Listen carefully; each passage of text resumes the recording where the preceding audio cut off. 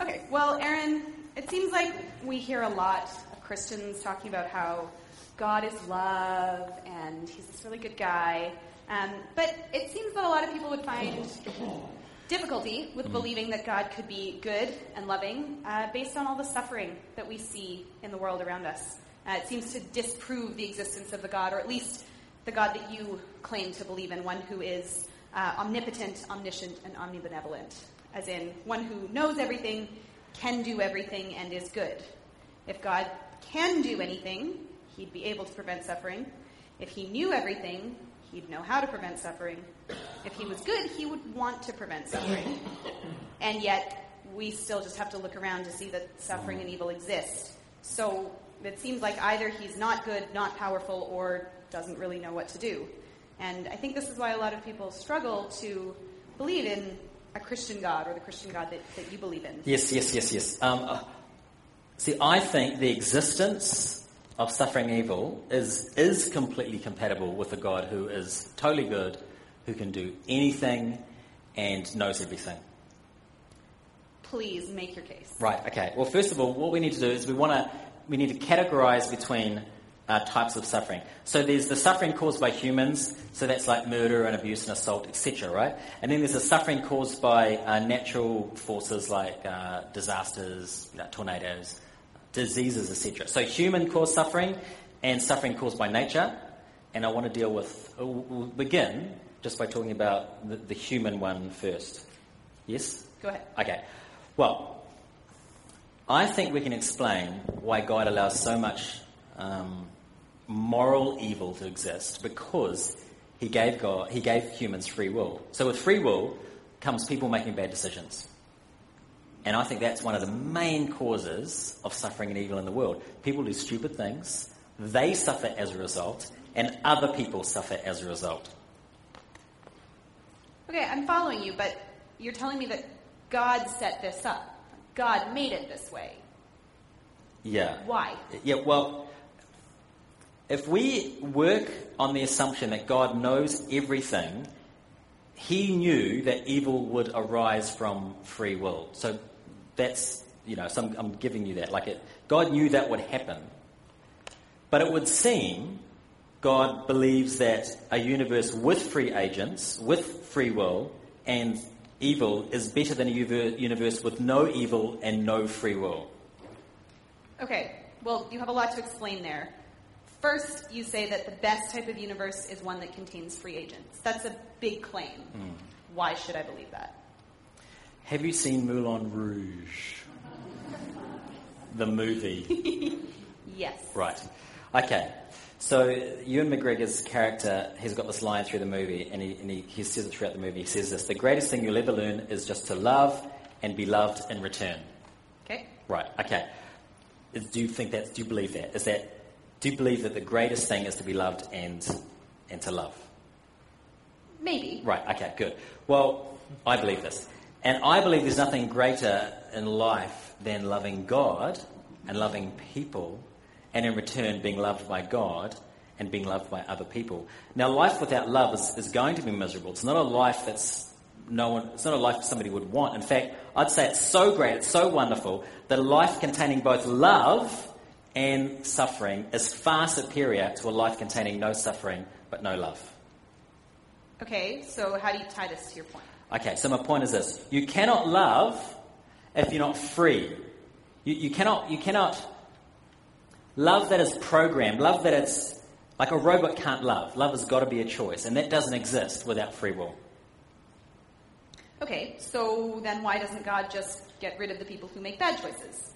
That's a fairly quick, solve the problem, very morally justifiable, clean it up. Right, sort it out, wham bam. Okay, yes, fair question.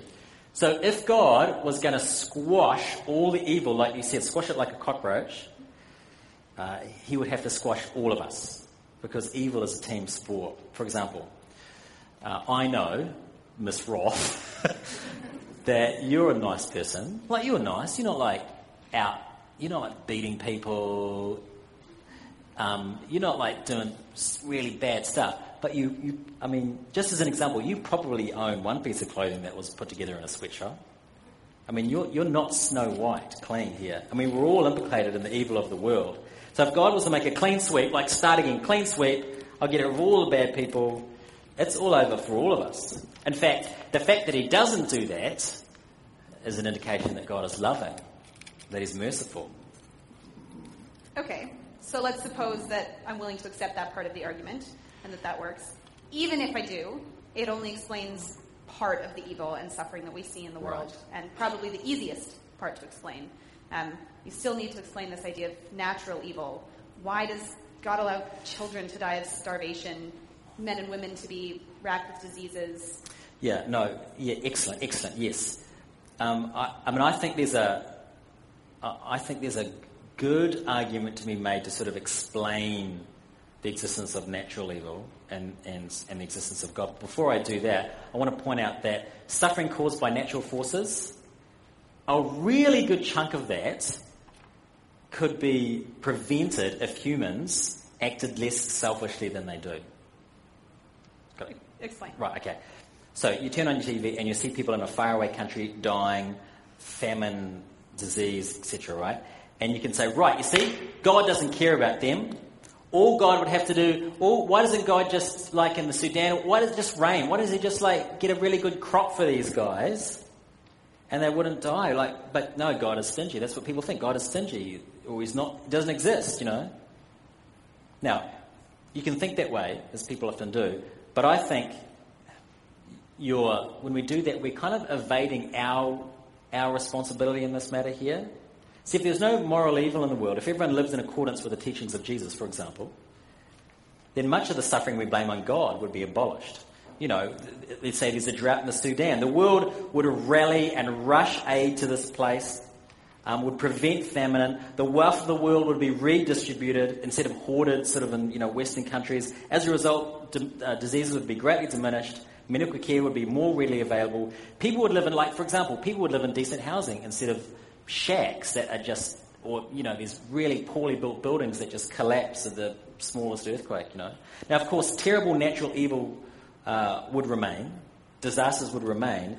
Accidents would occur. But if there was no moral evil, a good chunk of the consequences would disappear. Okay, fair enough. If people were more selfless, the suffering that we see could be dramatically reduced. But there's still a lot of natural evil that occurs and would occur regardless of how selfless people were. I mean, cancer. Yes, and that's a very fair point to make. And I don't know why God does many of the things that he does. Perhaps we suffer to enable us to grow. I mean, even Nietzsche, who's like the poster boy for atheism, talked about the discipline of suffering making people stronger. So perhaps suffering will make us more patient or humble, or will give us a heightened sense of life's other joys. There are certain good things that only come out of difficulty and suffering. Well, think about it this way. If the greatest good in life was hedonistic pleasure, then I'd agree. Much of the suffering in the world would make little pleasure, right?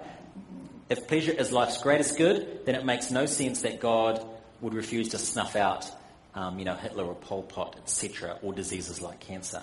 But let's not assume that the greatest good is pleasure. Instead, let's assume the greatest good is loving God. And if our greatest good is loving God, and if permitting suffering into the world is a way God can get people to freely choose to love him, then it follows that God is justified in permitting some natural suffering.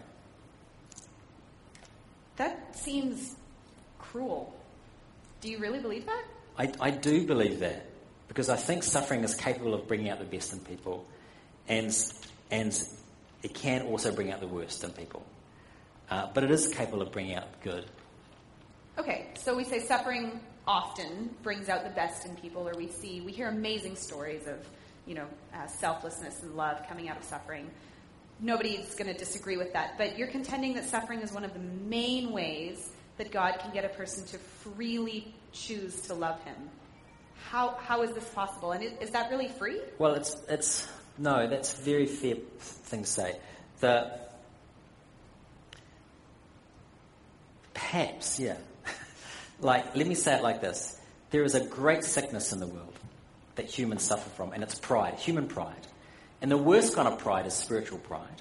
And spiritual pride is a state where you don't acknowledge God is kind and merciful and good, and you don't acknowledge that God is all-powerful, and you don't acknowledge that God makes, all of life possible. And suffering can serve as a bit of a wake-up. I'm saying it can, right? It can. It doesn't always, but it can serve as a wake-up because it can humble us.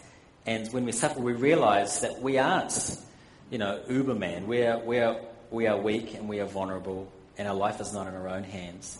It forces us to see these things and actually turn us to our Creator and acknowledge the fact that we are dependent on Him. It can lead us to humble ourselves. It can lead us to repent.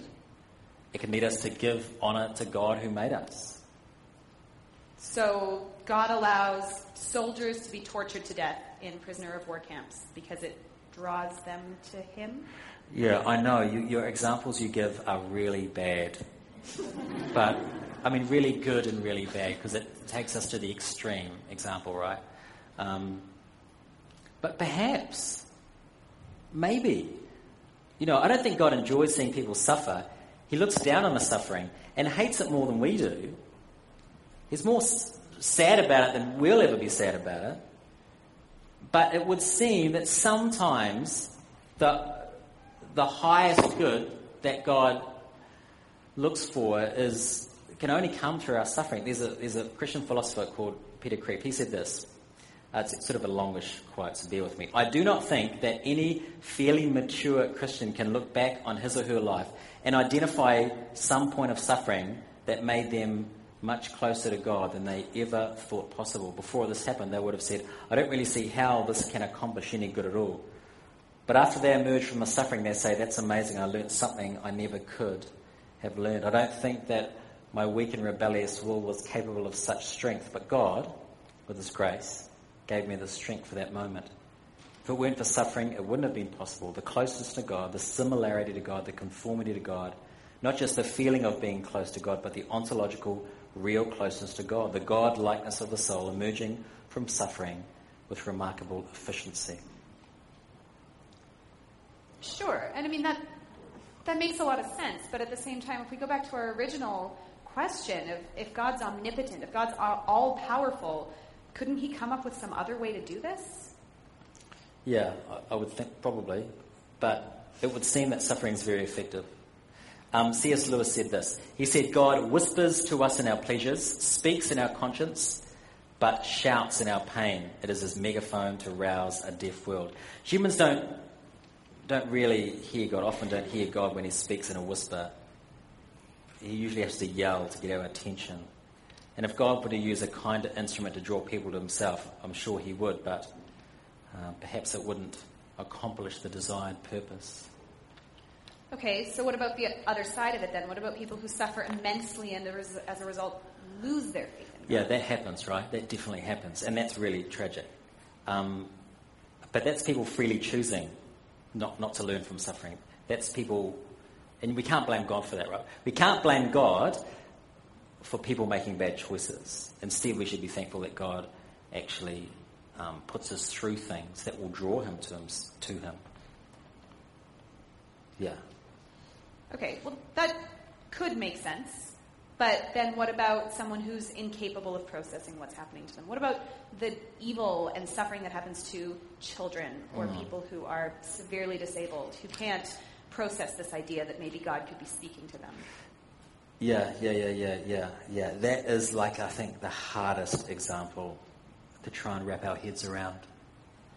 A baby with a terrible disease. I just don't know. I don't know. I don't think the goal is to know. I don't think the goal is when we're suffering to go, what is God trying to teach me? Perhaps it can be, but in that case you've just mentioned, I just don't know. And we might never know. And given the fact that I'm finite and God's infinite, it shouldn't be a surprise to us that we don't know. In fact, given the fact that I am finite and God is infinite, it would follow that there are many things that we cannot explain, like the really good example you just brought up. So that's it. Throwing up your arms Yep. I don't know. Yeah. It's not much of an argument. No. I mean, I don't expect you to be able to perfectly understand the infinite, but if all you can do is say it's a mystery and that's it, then I think it's fair to say you don't have a solid position. Yes. And that would be the case, except that we haven't really even scratched the surface of this pain and suffering yet thing. We've thrown out a few good ideas, but we haven't begun to talk about the cross. And that's what I'm going to do in my sermon now.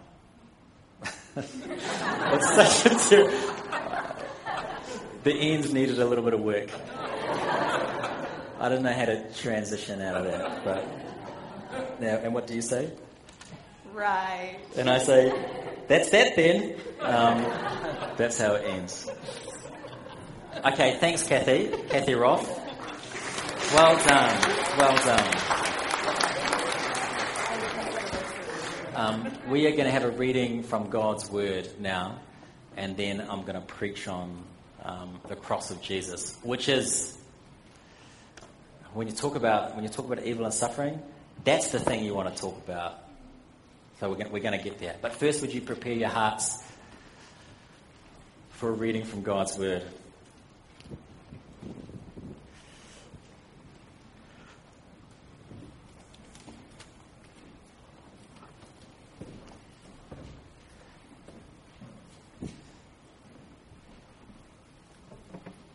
Reading this evening is found on page 853 of your Pew Bibles.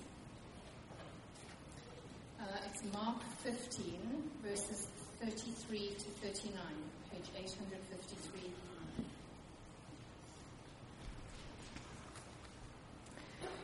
And when the 6th hour had come, there was darkness over the whole land until the 9th hour.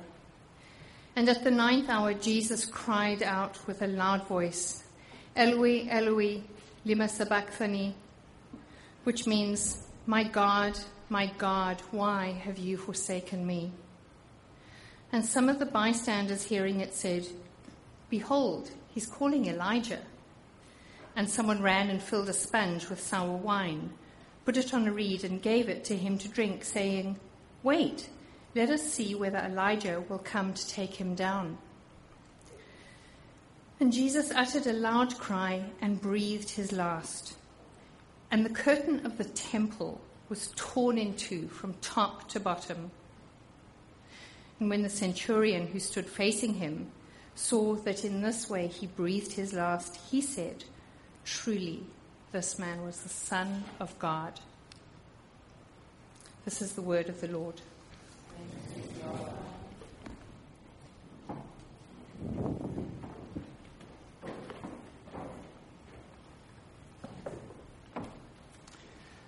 Okay, so the reading you've just heard, that's a small part of the story of the crucifixion of Jesus.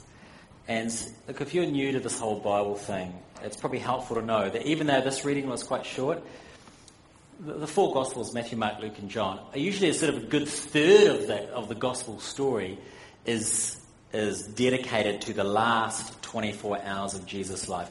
And that's not because, the Gospel writers wanted this really sort of heroic end, like a big storybook, noble kind of death, courageous example for us to follow. No, the reason the Gospels give so much attention to these last 24 hours, the cross, the resurrection, the reason they give it so much attention is because the fundamental reason that Jesus came was to die. And that puts the cross at the centre of the Christian faith. So what I want to do this evening is that I'm just going to preach for like 5 to 10 minutes, is I want to walk through these verses quite quickly, and at the end I'll talk about how they relate to what we're talking about tonight, the problem of evil and suffering. And the way I want to do that is I just want to pick up on sort of the elements. There's about sort of 4 or 5 elements in this passage. I want to pick up on those and talk about them, and at the end we'll tie it into our conversation. Okay, first element, the darkness. So it was the 6th hour. So the hours were measured by like 6 hours from sunset, so it's like midday, right? So the passage says that about the 6th hour, darkness came over the whole land, the Bible says. So it wasn't an eclipse.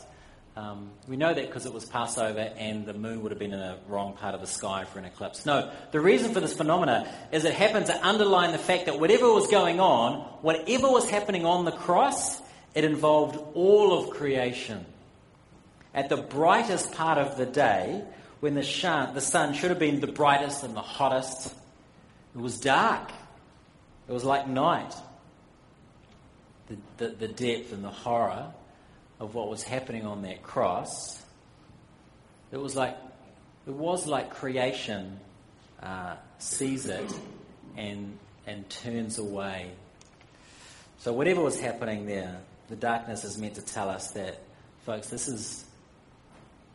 this cross, this is bigger than a good man is wrongly convicted and dies. That's the first element. The second element, the cry of Jesus. In Mark's Gospel, Jesus only speaks once. And what he says is so important that Mark repeats it. He says it twice. First in the original language, which is Aramaic, and then second in Greek, and it's been translated for us in English. So this is verse 34. And at the 9th hour, Jesus cried out. It's like a mega voice in the Greek. Mega voice, with a loud voice, Eloi, Eloi, lama sabachthani, which means, my God, why have you forsaken me? I've read that whilst people were dying on the cross at this time, it was pretty common for people to call out curses and promises of vengeance. But Jesus doesn't do that. He quotes Psalm 22, which we read together at the start of the service. So let me read a little bit more of that psalm to you. Psalm 22, my God, why have you forsaken me? Why are you so far from saving me, from the words of my groaning? Oh my God, I cry by day, but you do not answer, and by night, but I find no rest. When Jesus was, back in the days when people quoted the first line of a psalm, in the minds of the hearers, they were supposed to think of the whole psalm. Now, some scholars through the ages, have had a real problem with this passage because it sounds like Jesus is losing it, that he's lost his faith. He's doubting this whole plan, but no. Jesus is in genuine agony, and this psalm is him explaining what is happening to him. Now, I say agony. When I say agony, it's not so much the physical agony, although his body was being, ruined at this point. No, his pain. And the pain explored in the psalm, if you read the whole thing. The pain of the psalm is the pain of separation, being separated from God. So Jesus' body is being destroyed up on the cross there. But that was nothing. That was a scratch compared to what was happening in his soul. See, Jesus' relationship with his Father is what? It's beginningless. It's infinitely greater and more intimate than any human relationship ever could be. And on the cross, for the first time in eternity, Jesus was cut off from his heavenly Father. And that's why he cries out. Now, let me just explain the separation of it. Why is that? What's happening up there? The Bible repeatedly says things like this in 2 Corinthians. Let me read this to you. For our sake, he made him, that's Jesus, to be sin who knew no sin, so that in him we might become the righteousness of God. This means this, right? Instead of judging the world, Kathy and I talked about this, instead of God judging everybody, just wiping everyone, just judging everybody, God poured his judgment out on his Son, Jesus, on the cross. And he did that so we wouldn't receive God's anger, so that we could be forgiven.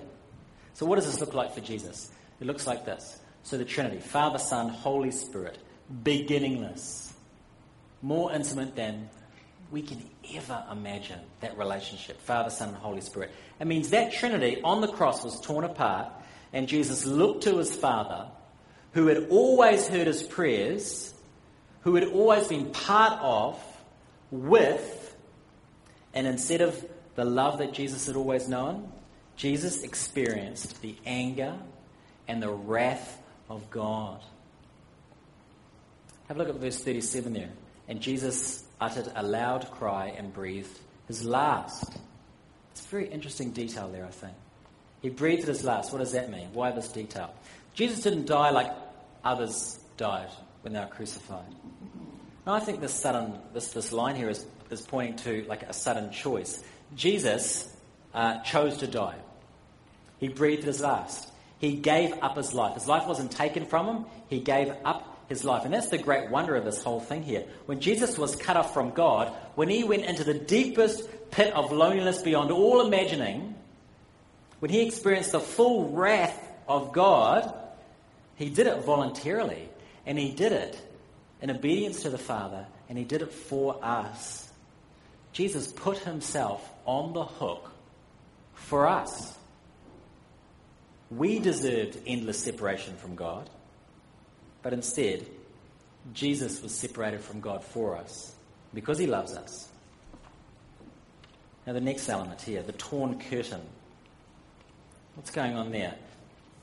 So the passage says that there's a curtain in the temple and it was torn in two. So in the temple, the place where the Israelites worshipped, there's a lot of places you can go, right? But there was this one room called the Holy of Holies, cut off from the rest of the temple. That was supposed to be the place where God dealt, sort of specially dealt, okay? The only person allowed in there was the high priest, who was allowed in there once a year on the Day of Atonement. And the curtain, what did the curtain represent? It wasn't just sort of make it look nice, right? Or just sort of like, well, here's a convenient way of kind of like covering the door or something. The curtain represented separation from God. It represented a separation from God. A separation that existed because of human sin, because of our disobedience. So when Jesus died on the cross, that massive thing that represented separation from God was split down the middle. So what does that mean? It means all that God had against us has gone. It's been swept away. There is no longer a barrier between you and God. It means we can have friendship with God because of what Jesus has done. Now the final element here, the centurion. So the centurion witnessing this says something that no other human in Mark's Gospel has said. He says this, truly this was the Son of God. Now this is a centurion, he's a warrior. He would have seen a lot of people die and likely, a lot of people being crucified. But there was something about this death that was different. And I think we see in him something we should see in ourselves, and that is a journey of faith. This is a person moving from the place of being just an objective observer to a participant. And this is what we should see in our lives. Faith is us moving from God as something out there, that theology or whatever, it's just something sort of out there, to something in here. And this has got to happen for us. We must come to the realization that Jesus died on the cross for me, that Jesus loves me. These passages have to become personal for you. Finally and quickly, what has this all got to do with the topic at hand? What has this all got to do with the problem of evil and suffering? So I'll ask the question again. How can a good God allow evil and suffering? And at the end of my conversation with Kathy, I said, I just don't know. We can sort of pontificate, we can sort of come up with some general theological ideas which might be helpful, but basically, we don't know. We don't know why God allows such things to happen. But, the reason God allows it can't be because he doesn't love us. It can't be because God is unconcerned. It can't be because God is detached. Think about the sacrifice. Jesus entered our world out of a great love for us to become a horror to his Father so that we can have life and friendship with him. Why does God allow evil and suffering? Folks, the Bible, it does not give us an airtight philosophical answer. It gives us a man. The Father does not give you an answer to why you have suffered. He gives you his Son. He gives you his Son who entered into our suffering with us so that we can resist the evil of the world, so that we can be forgiven for our part in the evil, so that we can patiently endure our own suffering, knowing that Jesus went through immense suffering for us, and that God has entered our world and suffers with us. Amen.